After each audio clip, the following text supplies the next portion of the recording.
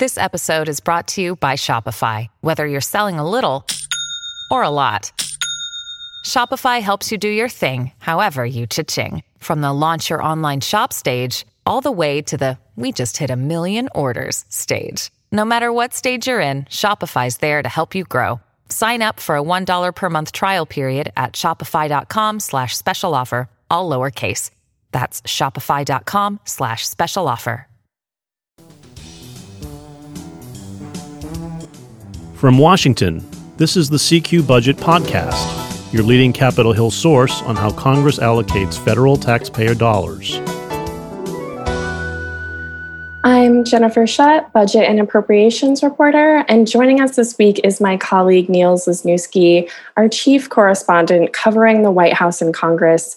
And today we are going to take a bit of a look ahead to the rest of July and early part, we hope, of August in terms of all the work that the House and Senate think they need to get done during that amount of time to advance Democrats' legislative agenda. So, Niels, can you break down for us just sort of an overview of what it is, mostly the Senate, but also the House a little bit, need to get done in the next few weeks in order to, check off some legislative accomplishments that Democrats are hoping to make? Sure. And it's good to be with everyone. I would say that certainly the first priority for Senate Democrats in particular is going to be trying to figure out how to both come up with the actual legislative text of this bipartisan infrastructure package that has a framework that is out publicly already. I think now 22 senators from both parties are involved in that blueprint, and then trying to figure out how to do that while also crafting a budget resolution that will enable the Democrats to advance legislation probably in the fall that would be another package of President Biden's priorities more broadly that don't have bipartisan support. And I think the real question that needs to be answered in July is how you pass the bipartisan infrastructure piece of the puzzle and not sort of lose Republican votes along the way, while you are also, if you are the Democrats, talking about a budget resolution that is clearly going to spend way more money and raise more taxes than the Republicans would ever want to go along with. Oh, and by the way, and this should never really be an oh, and by the way, but oh, and by the way, the debt limit is going to run, the suspension runs out at the end of the month of July. And frankly, no one seems to know for sure when exactly the X date, the date by which the debt limit will need to either be raised or further suspended, will actually arrive. Both outside groups like the Bipartisan Policy Center, the Treasury Department, no one really knows for sure whether it's August, September, when it's going to be, because the receipts and frankly, the state of the economy has been in such flux because of the pandemic. Yeah, so lots for lawmakers to address during the next few weeks. Let's try to break these down kind of one by one, even though, as always with Congress, even though things are a bit separate and moving independently, everything is always sort of interconnected and impacting everything else that's in line behind it, sort of like a row of dominoes. So let's just start with the budget resolution, right? The budget resolution is Congress's tax and spending blueprint, not a bill, doesn't become law, is usually a chance for the majority party to have kind of big picture debates about what it wants to do on discretionary spending, mandatory spending, and taxes, not only in the upcoming fiscal year, but usually the 10-year budget window. And so this is something that also unlocks the budget reconciliation process, which allows whatever party is in the majority, right now Democrats, to move legislation through the Senate without needing to meet that 60 vote cloture threshold, or, as some people refer to it as the legislative filibuster that a lot of progressives want to get rid of. So the budget resolution is sort of the first step in the annual budget and appropriations process. But this year, it's also the first step to getting to an eventual reconciliation bill that Democrats want to use to address an array of issues, universal pre-kindergarten, 2 years of free community college, lots of climate change initiatives, dozens of other things focused on the care economy. And so it sounds like in July, or even as we speak, really, the Senate Budget Committee is kind of taking the lead on this in terms of drafting that budget resolution and then advancing it to the floor sometime in the next several weeks. So Niels, how complicated of a process is it going to be to write a budget resolution in a 50-50 Senate? And what are some of the stumbling blocks that Democrats are hoping to avoid during the next few weeks? Well, when it comes to crafting the budget resolution itself, they have the advantage, oddly enough, of if they are going to run the risk of running into problems at the committee level, they can simply discharge it because we are past the ostensible statutory deadline by which the budget committee should have already discharged its budget or reported out its budget resolution. So some of the procedural complications that Senator Schumer and the Democrats have run into in other matters probably won't be as significant when it comes to the actual budget resolution. But the real challenge is going to be coming up with numbers for the reconciliation instructions that all 50 Democratic caucus members can agree to. And certainly that's going to be the matter of how do you really sort of get Senator Manchin from West Virginia on the same page as Chairman Sanders from Vermont, who, of course, leads the budget committee these days. And remember that the only thing that is actually in the budget resolution in terms of reconciliation instructions is sort of broad directives to committees. There are targets for the amount by which the deficit needs to either be increased or decreased within a committee of jurisdiction. So you're going to expect probably a large revenue-raising number to go to the Finance Committee, but that number may not be as big as it seems because they're also going to be the committee that probably will have a piece of the healthcare spending, essentially. And so this is going to be part of the question. When you go to read the budget resolution, there's a lot of reading between the lines as to what they're actually intending for the committees to report out. Right. And the budget resolution is going to, when it heads to the Senate floor, is going to trigger a process that I'm not sure anyone actually enjoys participating in, even though it tends to last all night. And that, of course, is the vote-a-rama, where when the Senate brings up its budget resolution, any senator is really allowed to offer more or less any amendment to the budget resolution. And this triggers a very lengthy, hours long, usually into the following morning voting process on the Senate floor, where members of, both parties really try to challenge the members of the other party to tough votes on various policy issues. And this is something that we've already experienced twice this year on that fiscal 21 budget resolution that set up reconciliation instructions for the COVID-19 relief bill, and then on the COVID-19 relief bill as a reconciliation package itself. And so this will be, when this happens, our third vote-a-rama of the year, most likely with a fourth later in the year. And Republicans, are really opposed to what Democrats want to do through this reconciliation process. And speaking in Kentucky this week, Senate Republican leader Mitch McConnell, he really kind of laid this out as almost a, division about what the future of the country looks like.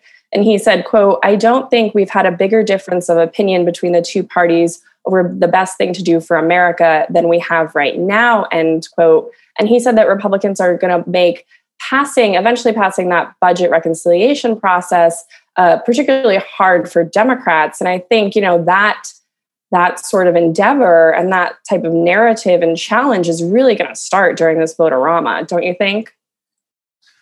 Oh, absolutely. The scope of what are effectively non-binding amendments, but nonetheless are sort of things that members have to vote on, senators have to vote on in the budget resolution vote-a-rama is practically unlimited. And there are always some uncomfortable votes in that sequence. I can think back to past years where you've had, questions about the now once again stopped Keystone XL pipeline project being one where you often find the Republican side prevailing because of more moderate Democrats and Democrats from production states.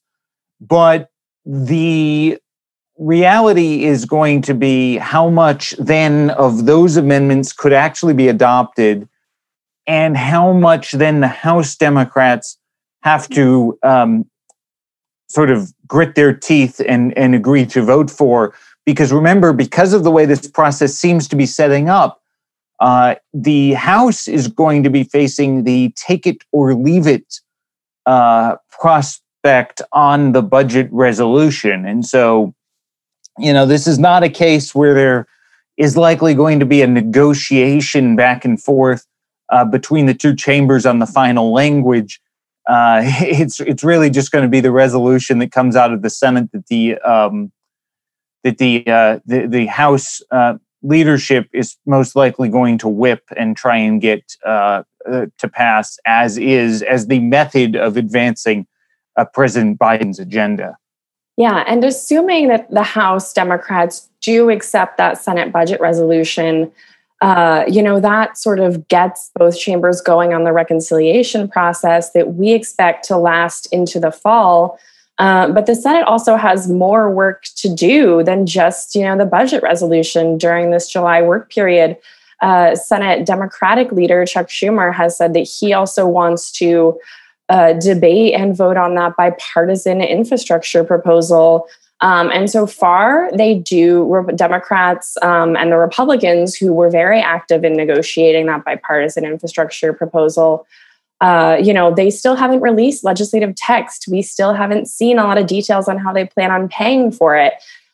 We still haven't seen a sort of score from the Congressional Budget Office. And so, even though there was that, big sort of, pat yourself on the back moment at the White House when they released a framework on that bipartisan infrastructure bill, there's still a lot of steps to go in July and a lot of areas where, this group might not actually end up being able to approve this bipartisan infrastructure bill, right?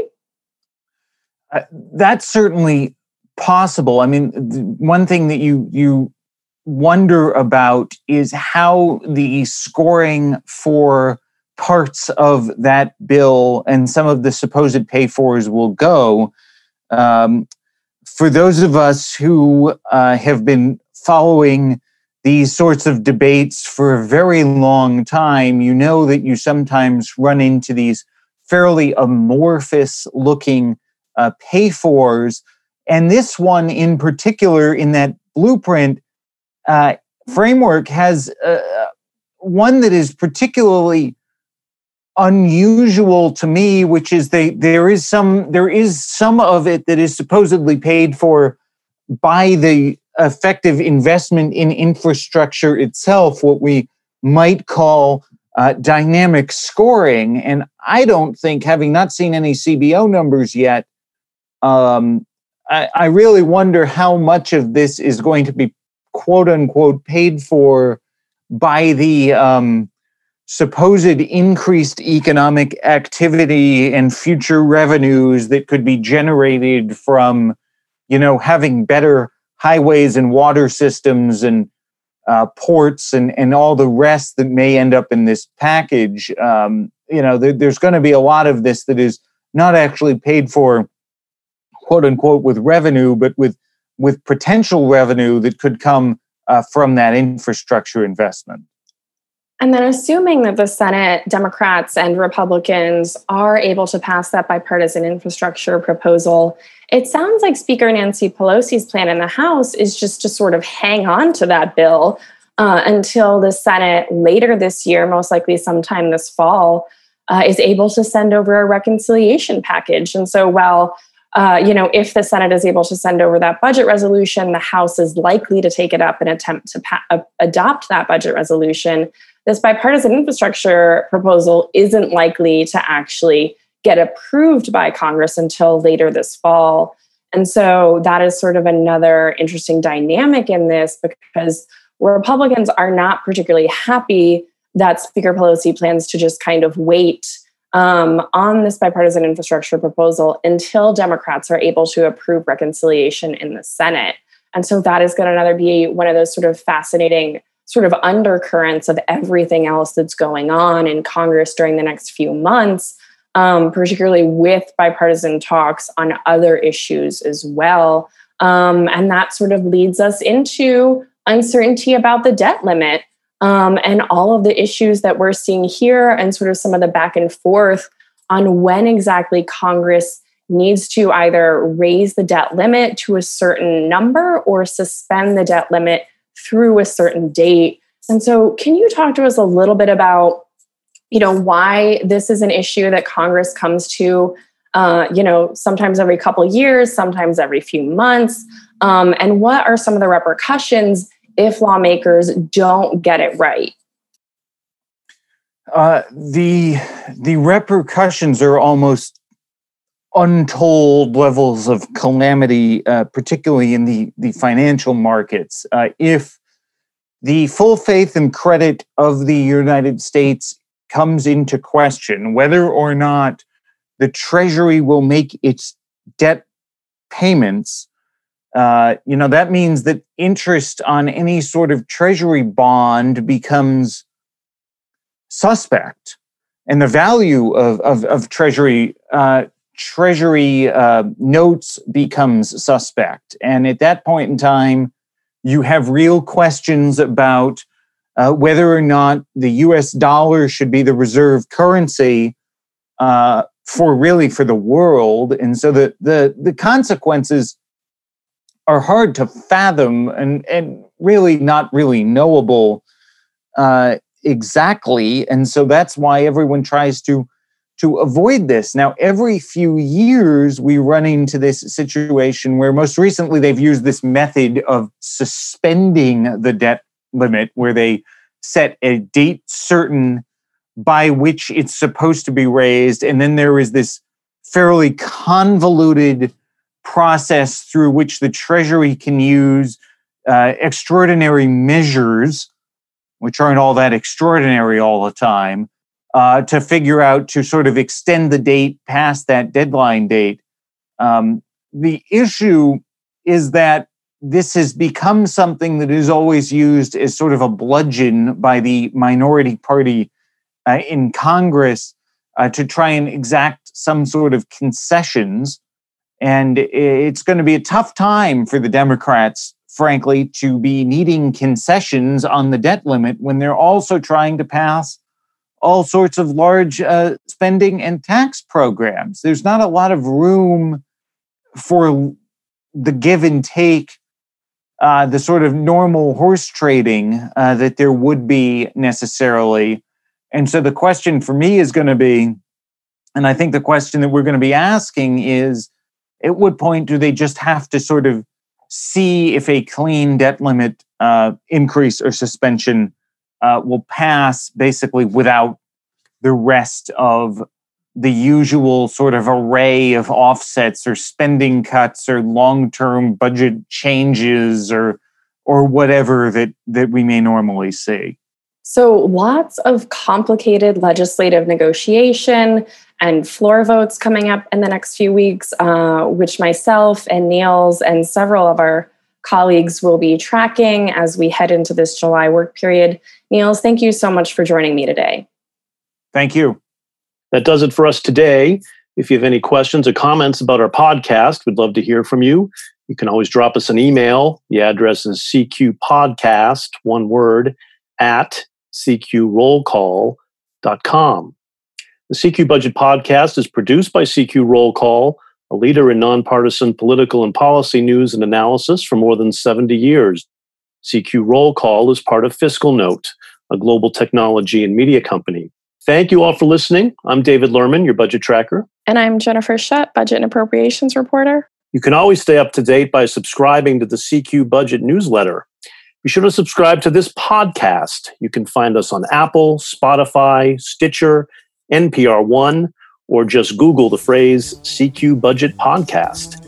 And we'll be back next week.